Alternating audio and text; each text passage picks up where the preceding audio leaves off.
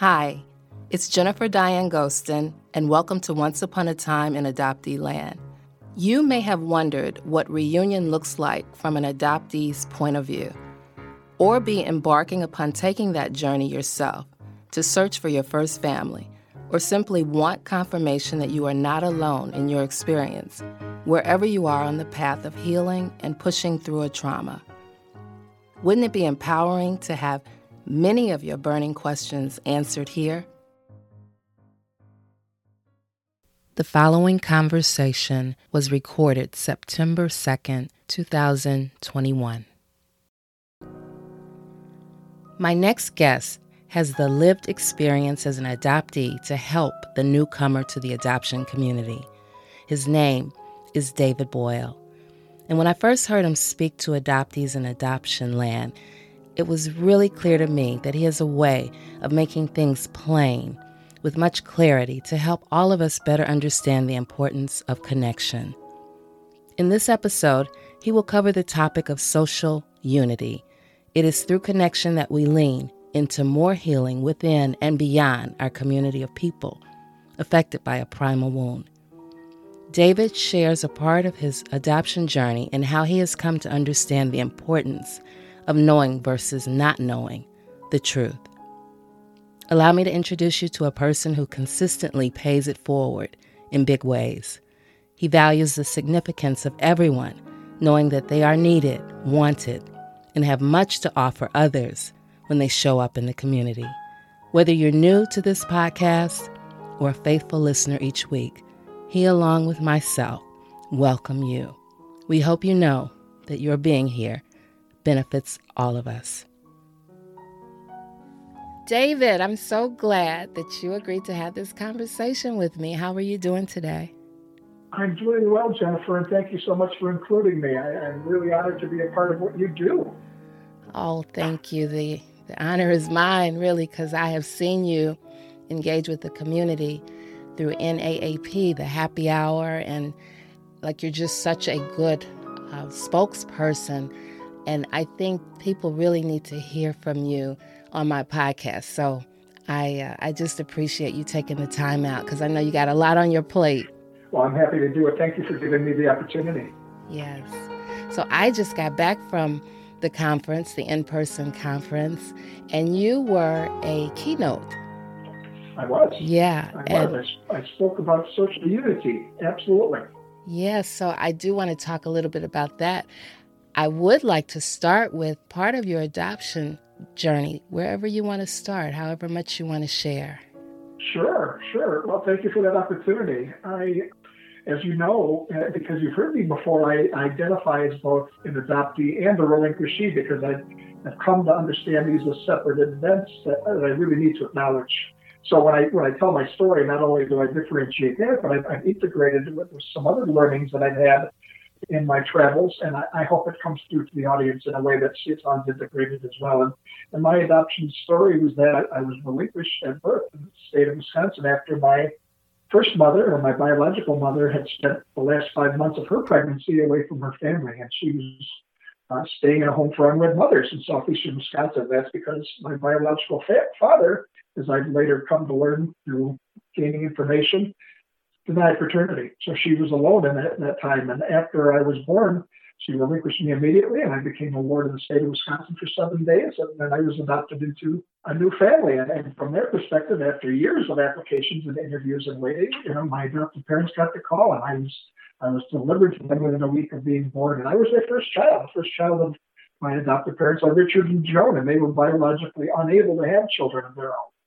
So I was welcomed, right? And I was loved, and I was the talk of their family and friends. And as it turns out, they subsequently were able to have a biological daughter 2 years after I came along, but then they adopted another son 5 years after that. So I've had experience not only as an adoptee, but also having an adopted brother.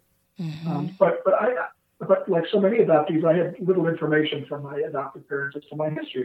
My adoptive mom used to tell me that my birth mother was a redheaded cheerleader from the University of Wisconsin, and that my birth father was a student and on the Wisconsin Badgers football team, but I never, I had no reason to doubt her, but I had nothing to back that up. I had no information. But, I don't, at the same time, I don't recall a time when I didn't know that I was adopted. The fact that I was adopted was talked about in the home. And the way my parents characterized it was that I was special and chosen. And that was the narrative I knew. But as we know now, knowing that one is adopted versus talking about what it means to be adopted, all involved are distinctly separate things. And we didn't do that. We didn't talk about those things that are important to me today. So I told my friends that from an early age I was adopted, and most of them were surprised. Some of them were shocked, but it wasn't really talked about beyond that. And at the same time, I remember feeling different, which is an experience so many adoptees talk about from a very young age. And at the time, I just thought,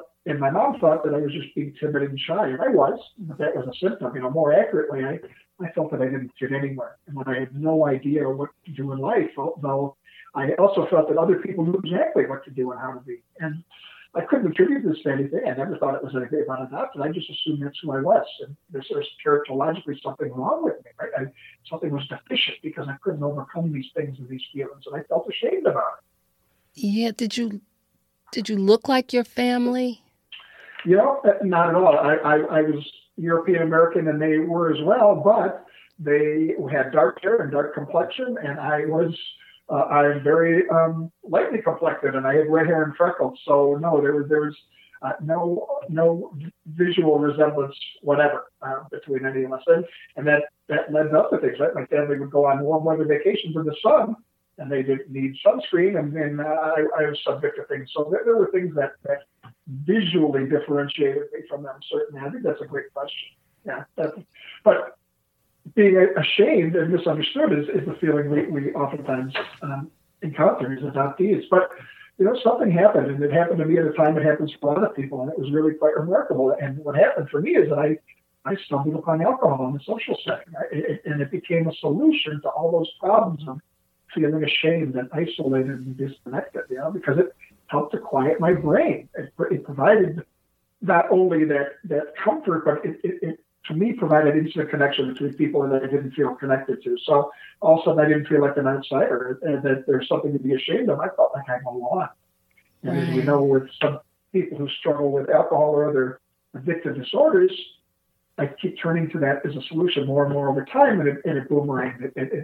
It came back and it provided some real problems for me instead of being a solution. And ultimately, what I learned later on was that I was self-medicating with alcohol. And we hear this all the time in popular society. People, they're just self-medicating. But it's just really a theory of addiction that suggests that people use substances like alcohol, drugs, or other behaviors like eating or shopping or gambling, not to seek pleasure, right? But instead to relieve pain. And ultimately, that's what I was doing. I was medicating those painful symptoms of being uncomfortable in this emotional state that I had, given that I just didn't feel like I had a place in this world. So I went and numbed those really active thoughts and emotions, and I continued to do that for too long. I did okay at life. I got to college. I had a large social circle. I was well respected. I was successful in my career. And at 23, I got married, and we started having children. And my wife and I obviously had biological children, because it never occurred to me to adopt, because we could have biological children. Right. That was the only narrative I knew at the time, right? People who could have children were the ones who adopted, nobody else. So anyway, my view was so limited at the time, but it became apparent that I needed to do some work, because shortly after my children were born, my wife asked wouldn't it be prudent to obtain some family medical history? Just because, David, you don't want to know doesn't mean that it's not important to our children to have that. So I did. I did some research. And I learned that in the state of Wisconsin, adoption records were sealed, and that was enough of a deterrent to me. I said, that's it. I guess I can't find out. And I was in school. I don't want to find out. I don't want to know anything about those people. They made a mistake relinquishing me. I was angry. I didn't want anything to know. But that I didn't have that luxury anymore. Right? And fast forward some years later to when my children were in my teens, and I experienced a second grand mal seizure, and the doctors weren't able to diagnose what caused it. And it was my second grand mal seizure, so there was great concern that I was epileptic, or I had a stroke or a brain tumor. So I had a neurologist who was really encouraging and really gentle with me, and he encouraged me to get some more information. So he helped me to learn that I could petition the state of Wisconsin for non-identifying information from my adoption file.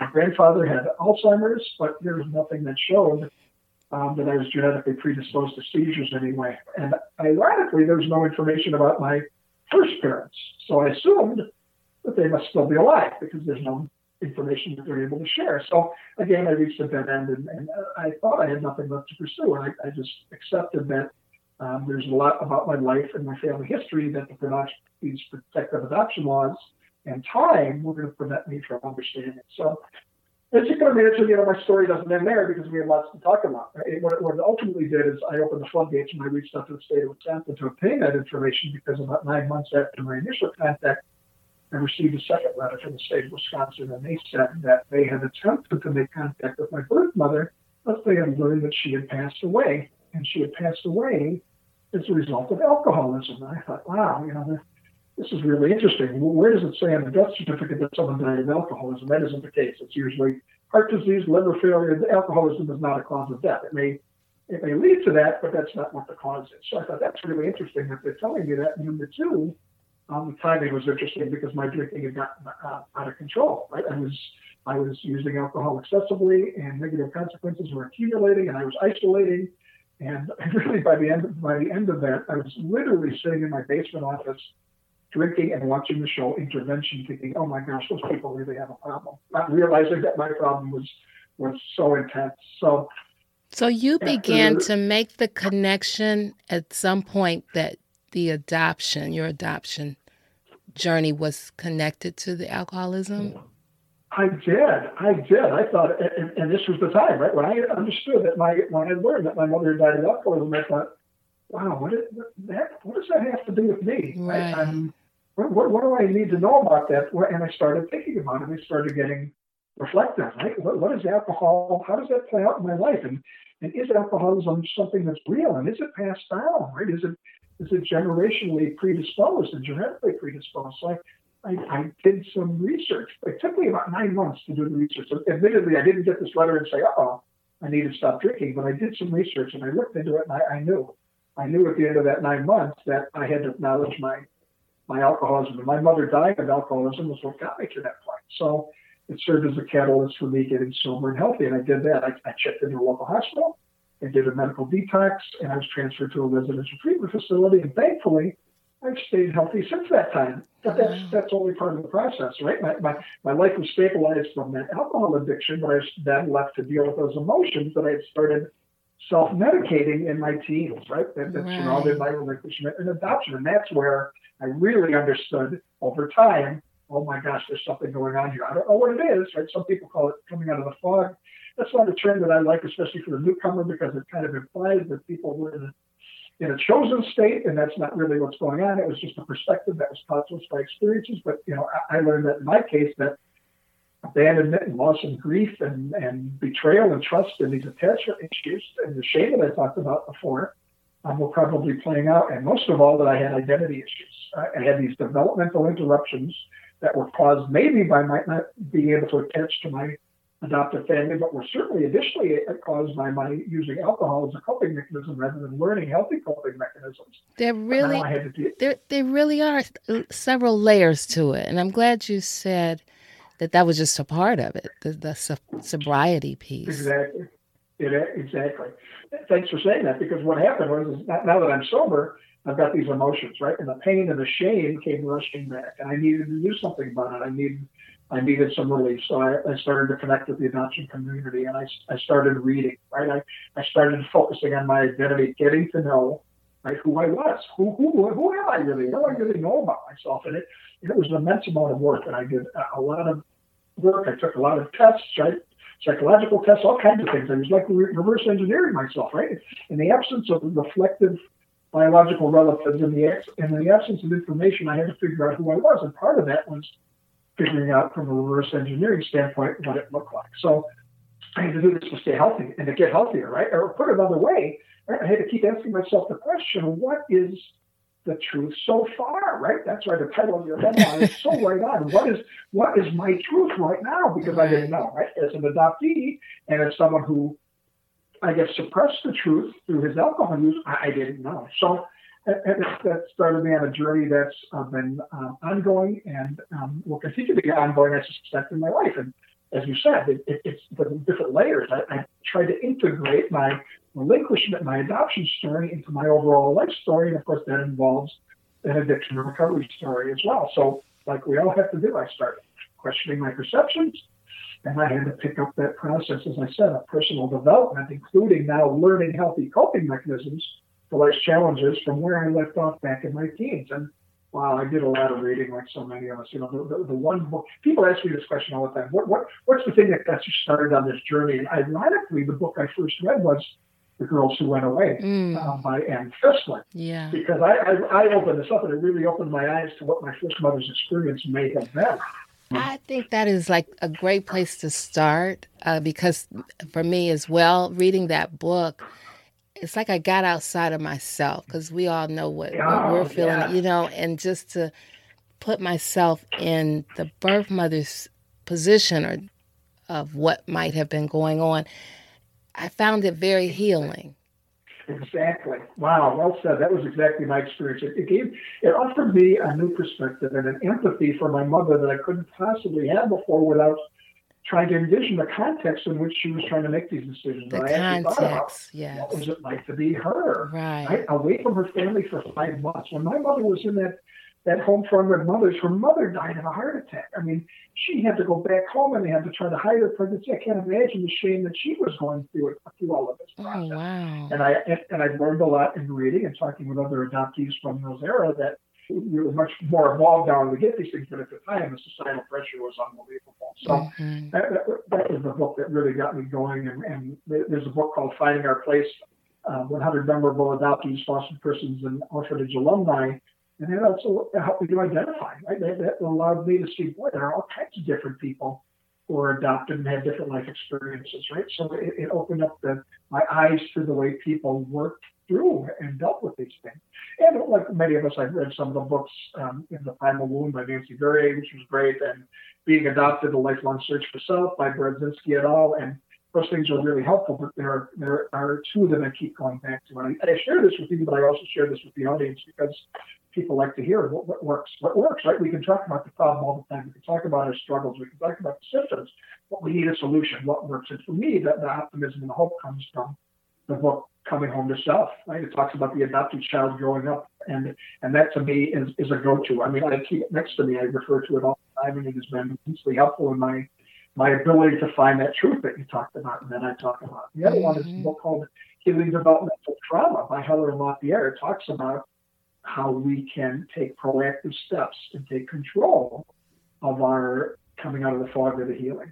And in this day and age, we are really fortunate because there are podcasts and blogs and support groups and organizations and Facebook groups that are linking us together and conferences, right? So it's not just about defining the problem and sharing information. It's where we find support and validation and we share solutions to challenges. Yes. And what's so good about having so many groups, so many resources is adoptees can find something that really resonates, what group really fits for them. And you just want to keep looking for what feels good. And so I know you facilitate groups. Tell me, what do you facilitate? I think on Facebook. What group is that? Sure, I do. We have a group that's sponsored by the National Association of Adoptees and Parents. It's called Adoptee Paths to Recovery. And it's a group for anyone seeking recovery from addictive behaviors, addictive substances, addictive relationships. And we gather every other week, and we meet for an hour formally, and then we do a half an hour informally afterwards because some people are sometimes intimidated by that format. And it's facilitated by myself and another addiction professional who is an adoptee and has had that experience as well. And ultimately, we share information, but we also share the hope that can be found in moving beyond these things and healing from these things and finding recovery, right? It's really about narrative therapy. It's about doing what you've just offered me a chance to do here, about telling our stories, right? Recovery is a term that was co-opted by the addiction world, but I think it applies to all of us because recovery is actually a change in self-concept and self-narrative, what everyone is trying to recover from. And that's what we do in this podcast. That's what we do in the Adoptee Paths to Recovery group. And that's what we do in the adoption community. And it's so important. It's so important that we're able to do this. So you come in contact with the newcomer quite often, I'm sure. And so I did want to spend some time talking about that because that's really been on my heart lately. There adoptees come into the community left and right for the first time. First time being in the same space with another adoptee. I've been hearing that over and over again. And I'm talking, they're like 40, 50, 60 years old. Because of DNA test results, they're learning they were adopted. So the LDAs are coming to the community. And so what would you like to share about the newcomer and how important that person is when they first come? Wow. Thank you for that opportunity. Now you're talking my language. ultimately, that message is really simple. And that message is welcome. Yeah. Welcome. You're appreciated here. You belong here. You will find safety and support here. Right? So, we come into this, we know that people in the adoption community are immensely complex, yet the one thing we all have in common, in addition to having those experiences that we had, like abandonment and loss and grief and trust and attachment issues and shame and identity issues, is that we all have in common that we were all new arrivals to this community at one time. And I think it's essential that we never forget that, right? So to me, that new arrival or the newcomer is the most important person in the community, whoever they are, because the community is just not only to share information, which we all have, but also to ensure that all community members hear messages of hope, right? Especially the new arrival. They're the ones in need of the hope the most. So that message to them is, you've entered a community where understanding and emotional support is shared. It's shared with others who have experience with it, and these others might be able to help you even where the most helpful others in your life may fall short, right? So you've entered this community where we're all experts, and you've heard me refer to this because you heard me speak about this last week.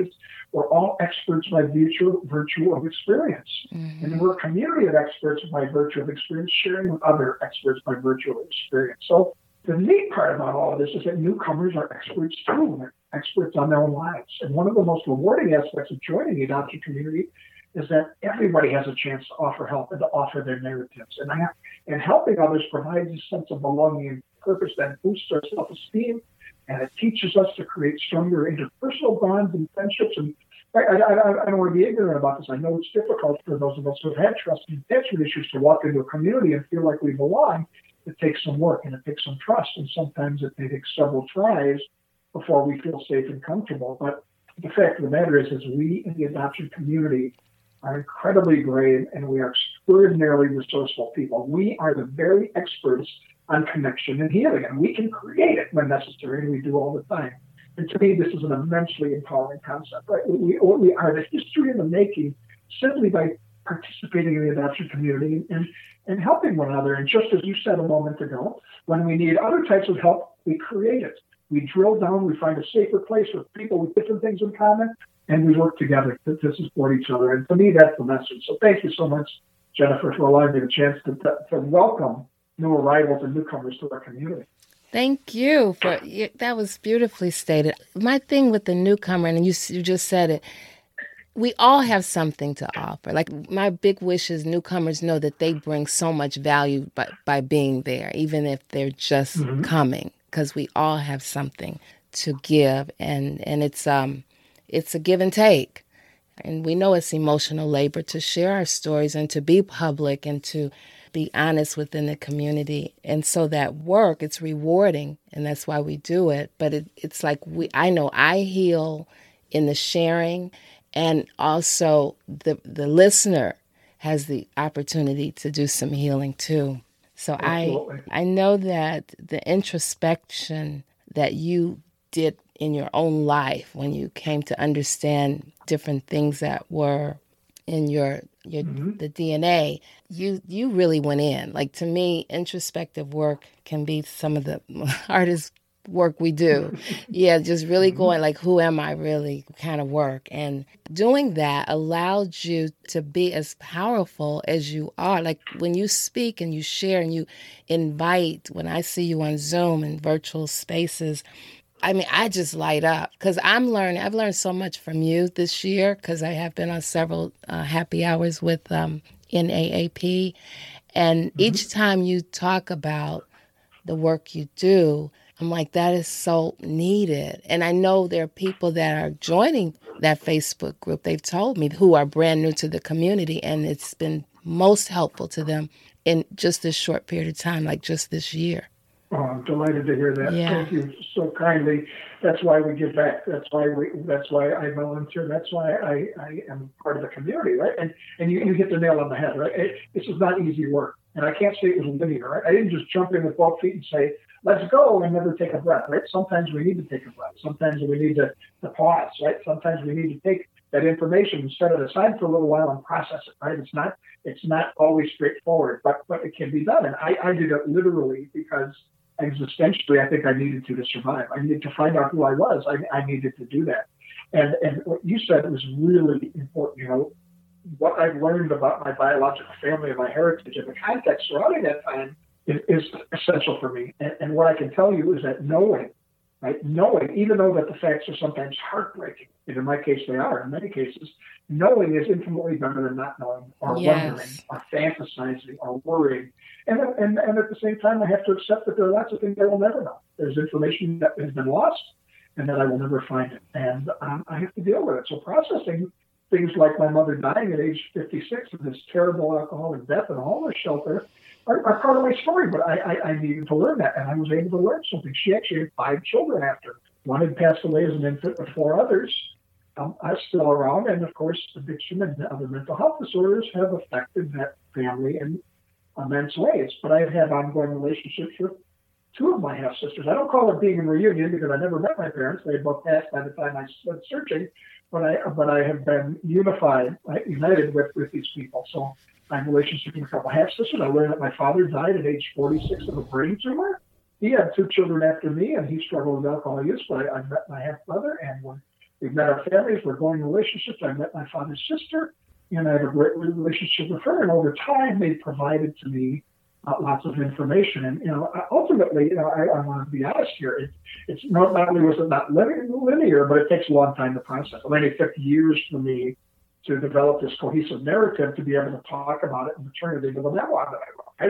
It didn't happen overnight. It took a lot of time, and I continue to do that work. Say, well, how do you do that? Well, it's not always easy. It's not always straightforward. It doesn't have easy answers, but it's about working to get curious and exploring and experimenting in safe environments like the community you asked about a moment ago, and then taking action to see what works and what doesn't work, so that we know our true selves, right? We're complex and we're complicated people, so we have to keep kind of figuring this out. And for me, I take an inventory. Now, what do I know about myself today? I keep it in my phone. Who am I? I literally have a list of the notes in my phone that I add to and take away from as I learn more things about myself. Oh, I like that. I like that idea. Oh my gosh, it saved me. At times where I'm trying to figure out why am I being overly emotional, or why am I being triggered, or why am I being emotional about that, I go back and say, okay, this is who you are, David. You are these people. Right? This is what you've learned about yourself. This should not come as a surprise over time after you've experienced this, and you can deal with this, right? You can deal with this because you are resilient. Right. Else, right? People, to answer your question, newcomers are resilient. They made it to the adopted community. That's right. We've all made it there, right? Yes. This is what we're sharing ultimately. And what we're doing is we're opening ourselves up to some select trusted others, and we ask them not only to affirm our experiences and check our perceptions, but help us understand reality as it is, and that's so. Oh, that was really good, David. And our stories are very similar. I too found graves, and one of the things that struck me the most, because my mother and father had been deceased many years before I searched, and so I, like you, I'm learning from other people in the family. I was reunited with family members, extended family members who could tell me the stories, and there are things that I won't ever know. But I do remember being struck by the fact that both of my parents died so early. My mother at 49, and really a lot of people in my family had passed. So I just think that when we learn these things, because like you, I would rather know than not know, it does put things in a different perspective. Because when I had my 50th birthday, which was 7 years ago, I remember just feeling kind of funny, because I knew this history. By then, I knew things about the lack of longevity, we'll say, with my birth family. And so now I'm kind of doing things a little different, being a little bit intentional, because I would like to stick around. So, yeah, I'm with you. I think it's important to know and all of it isn't going to be pretty. It can be very useful.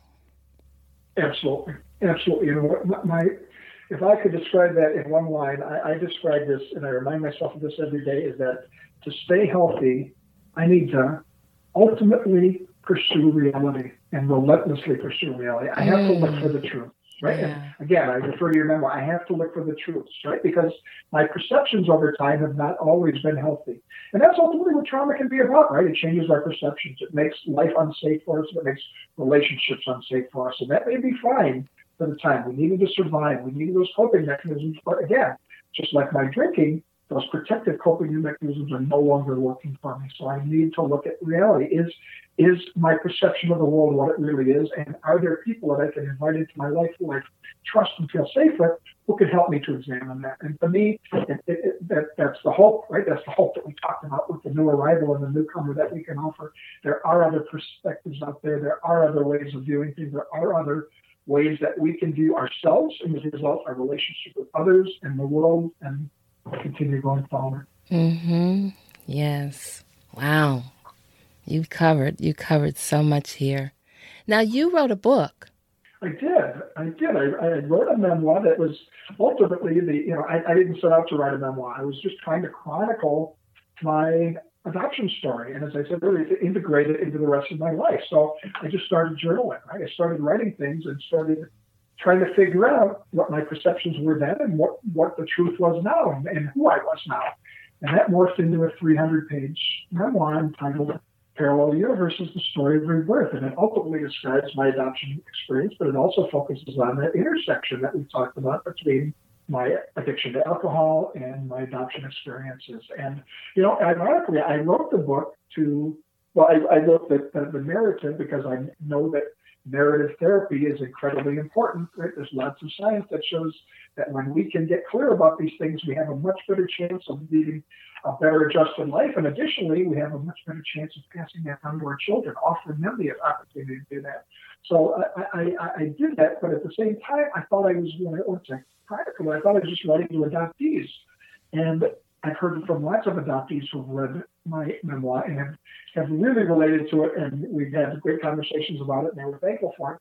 But surprisingly, I heard from just as many adoptive parents and adoptive mothers who would great. Say, and I paraphrase, it was amazing to me. And ultimately, they didn't all say the same thing, but if I could characterize it in one statement, it was, David, we read your book. You put into words some things that we have experienced, that witnessed in our child. Oh my goodness, right? So now they too are getting a new perspective. They're getting a new understanding, and perhaps understanding the motivation, or they're understanding the limits, right? Or those developmental interruptions that might have transpired with someone that they love and they're trying to raise and have a relationship with. So I was blown out of the water when adoptive parents came to me. Of course, I've heard from birth mothers as well. So it's been an unbelievably great experience, and both professionally and personally, right? It's kind of directed my actions going forward, right? It has become my mission in life professionally to serve individuals with developmental interruptions, the very people we're talking about, the traumatized individuals, relinquishees, adoptees, orphans, fostered persons, and people with substance use and mental health disorders, right? So that's what I hope to do, right? And I work with individuals experiencing these things, and I get to talk to individuals in community who are experiencing these things. And it's just so important for us to have these conversations, because if we don't know what we're up against, we can't really design solutions to overcome those goals, right? We have to set a goal to overcome, and we do that. But personally, it's been so rewarding too. I mean, what's been most rewarding about being in a community, as we said, is the connection, and that healthy connection. And what I talked about at the conference, the restorative powers of that healthy connection are the healing, right? Yes, and I'm going to definitely include your book title in the show notes. And I appreciate that. Yeah, absolutely. I want everybody to know about your book. And I think a really good place for us to move to is you speaking at the conference. Like, I was so looking forward to meeting you in person, but I understood that you would be virtual, and you gave a just wonderful presentation. Can you share a little bit about what you talked about? Absolutely. So I spoke about my keynote was entitled Social Unity, the restorative powers of community support systems. And ultimately, it was about what we just talked about. It's about the importance of connection in our adoption community. Yes, it's important to disseminate information, but it's important to find that healthy connection. And I talked about different ways that we're able to do that, how that might have changed a little bit from where we might have been in smaller geographic pockets of adoptees, right? Adoptees in the United States, us adult adoptees represent about 2% of the population, which means there might not be a local grassroots on the ground organization that we can go to. So actually COVID and the internet have made opportunities to connect just phenomenally robust since we're able to get together online. And I talked about the importance of doing that, right? Healing in community is immensely important, right? We were traumatized in our relationships, right? We were traumatized, and as a result, we struggle with trust and detachment and other types of issues. The antidote to that is healing in community, right? There's an old adage in the addiction recovery community, and it was started by an author by the name of Johann Hari, who talked about this. He said that the antidote to addiction is not sobriety. The antidote to addiction is connection. And it's a very simplistic statement, but it rings really true. And don't think I don't understand how difficult this is for people in the adoption community who have had fractured relationships and developmental interruptions to prevent this. Walking into a support group, whether it's virtual or not, is really difficult. Mm-hmm. Right? And again, this goes back to the newcomers. That's why the newcomer is the most important person in the room. We have to be safe. When I run my Adoptee Paths to Recovery meeting, we talk about safety all the time and how essential it is to be safety, and what community support groups and the unity that they offer restore us, right? They restore us and they offer us that resilience to continue to do the work, because ultimately we all know the work. We've heard testimony time and time again. If you delve into this, if you do this examination, if you seek yourself and do all, it pays off in a big way, but it's really difficult to do that when someone feels shameful or uncomfortable in trying to connect. So ultimately, we talked about those restorative powers of community support systems, the benefits of being in support groups and being a part of the adoption community. And ultimately, the keynote was designed for all of our community, but as you can imagine, it was directed at the newcomer. And what I've heard since that time is that it was so powerfully received by the community, and especially people who are new to our conference in the community, that I've been asked to turn it into a white paper. So I'm going to turn it into a paper. I'm going to offer it for free to the community. I hope it empowers others to seek the same solution that you and I have found by being at the community. I remember your presentation, and I like these 3 questions that we should ask ourselves. Do I have enough relationships? Do I need new ones? And how can I improve a sense of belonging? Mm-hmm. I like that. Excellent. And yeah, the connecting is when the healing begins, as you said. And you said, and I so totally agree, adoptees have a difficulty with connection. Yeah, just it's the way it kind of is. But like coming to the community is where you start to get better. Yeah, and that's really, that's the key. And back to the newcomer, and I think why it's been on my mind and heart for the last several months is that I have to remember what it felt like to be a newcomer myself. So once I started to do that, I remember not knowing the language and like everything it was just so much that I was absorbing, and you're just learning. It's like brand new. And so when you've been there for a while, you may tend to forget what that felt like. But the minute I think about what it felt like, I'm like, oh yeah, the newcomer is so important. Like, because some people can really put on like everything's okay. But I remember when I was a newcomer, everything wasn't okay. You know, I didn't have my original birth certificate. I didn't know tons of things. And then I'm getting all this information from different places and trying to sort it out. So I may have looked okay. And so, yeah, I'm glad that you totally get the newcomer, and I want to be that way. I want to remember that. And when I think, when I think of people being connected for so long in the community, I know that burnout that can surface, that can happen, and so I'm always asking, like, what are your ideas? Because we don't want to get burned out. Right. Well, there are any number of approaches, and I would suggest that. And I have to practice these every day, right? I think one of the most empowering things for me is being able to say, I don't know, or I need some help with this, right? I mean, we live in a society in which we look at social media, or we look at television, or listen to radio, or even other forms of media, and we're told you have to figure out what your problem is because we've got the solution for it. So they tell you, here's your problem, here's the solution, just send us some money and we'll fix this thing, and we'll fix it right away. And that's not the way that life works, right? That's not the way that life works. Sometimes we don't know what we don't know. And ultimately, in the adopted community, that's often our story. We don't know what we don't know. We don't know that the experience we had at birth or early in our lives may be holding us back when we're 61 years old. We might not get that. So walking into a community and being able to say, I don't know, or can you help me to understand this, or can you help me to process this, is a really powerful tool for working with that burnout when we've just put our hands to the grindstone and we've read 30 books and we've taken all these courses and we just can't put our hands on it. Sometimes just saying, boy, help me out here is a really way of reducing burnout. And for me, I practice that all the time. In addition, I really practice a philosophy that I latched into a few years ago. It is called Blue Mind.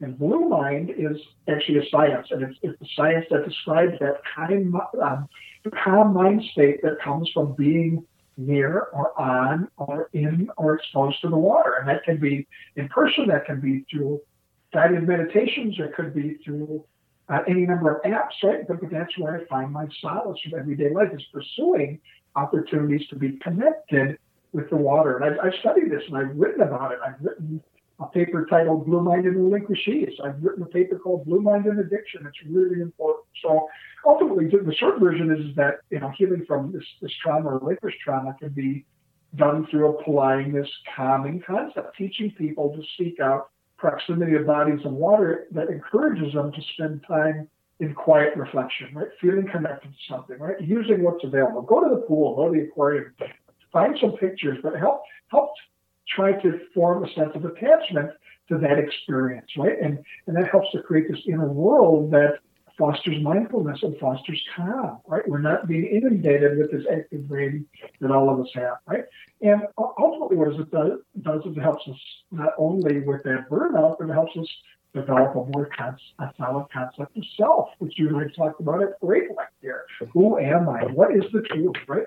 And what we basically do is we differentiate ourselves from others by being a part of something, by connecting with something outside of ourselves, right? And we're seeing life and life's lessons that can be offered in a quiet state. So that place of Blue Mind, and by the way, that was named after a book that was written by Dr. Jay Nichols, and has been published in, I don't remember the last count, 40 different languages worldwide. It's found such use in the world that people can relate to this. It's something that we all have, whether it be taking a shower or being wherever.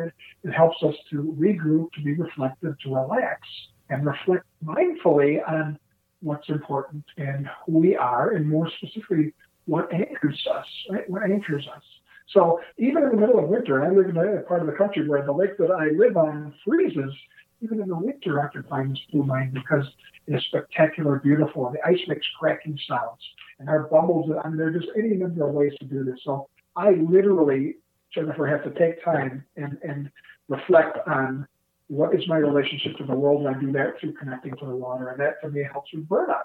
And additionally, I have to open myself up to the community of individuals that I feel safe with, those people in my life in the adoption community who I've said, not only do I want your support, but I want you to hold me accountable, right?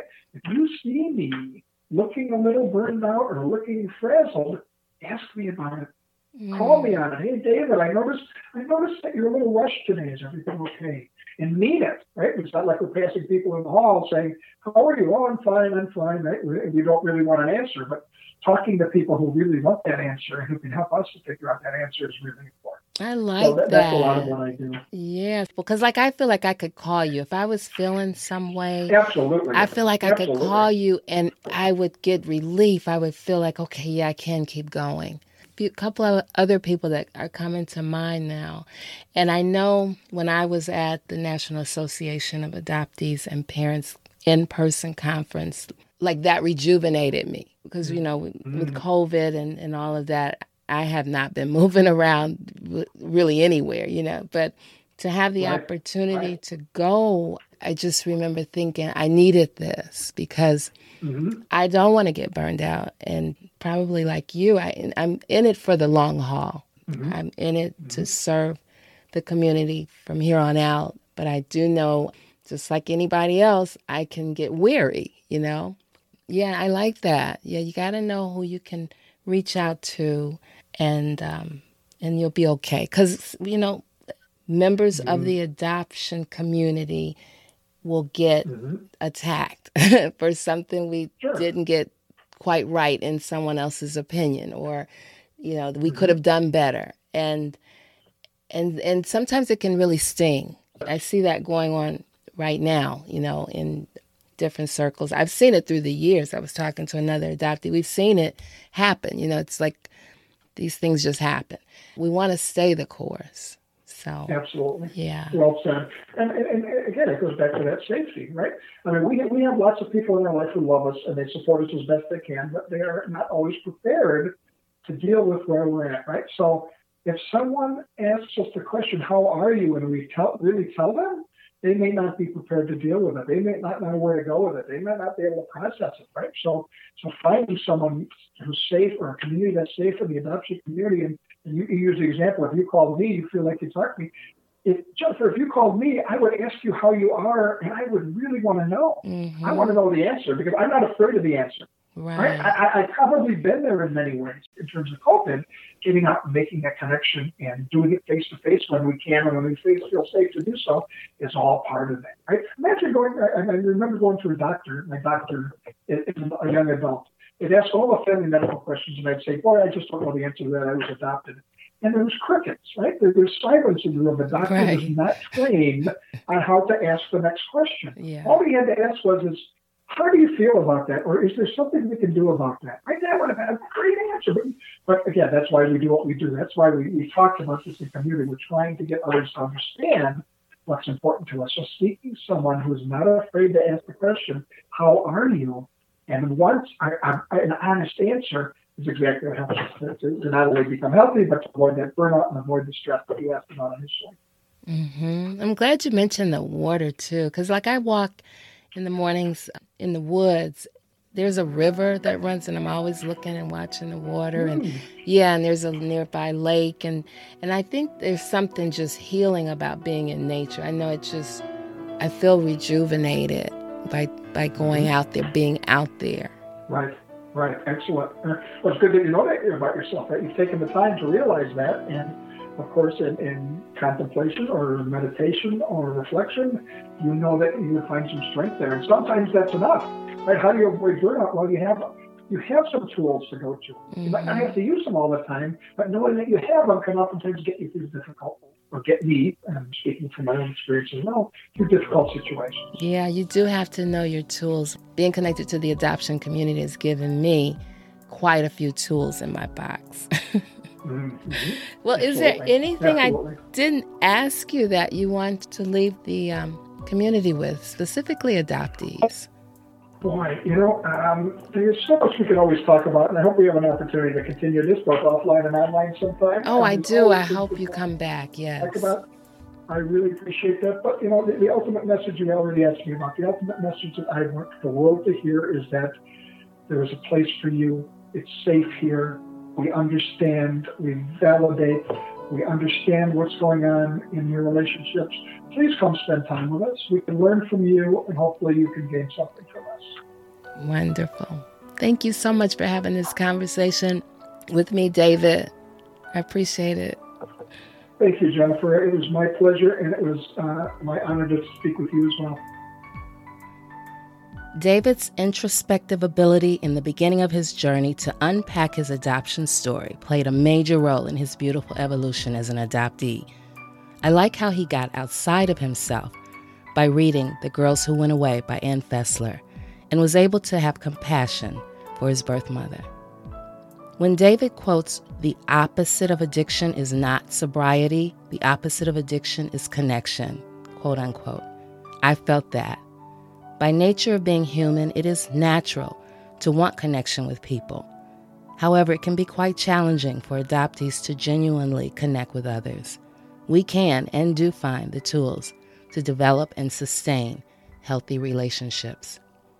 David shared a bit about what recovery looks like for him, and I believe his message for all of us is about social recovery.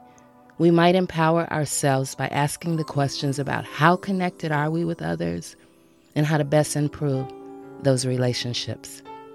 Social unity within the adoption community is the ideal and so possible when we each give one another grace. We may disagree or fail to understand one another at times, but staying focused on the long-term goal of connection will allow us to think twice about canceling someone or a group when differences arise. If you are struggling with an addiction of any kind, it is my belief that a group David facilitates might be a good place to start or continue a journey of recovery. He brings a wealth of information offered from programs equipped to deal with substance abuse. Check out the show notes for his authored book, Parallel Universes, The Story of Rebirth. Thank you, David, for having a conversation with me in the hopes that those tuning in will embrace connection over isolation, unity instead of discord, and recovery in lieu of addiction. Let us remember that there is power in social unity, so we can all move in the direction of healing from a trauma.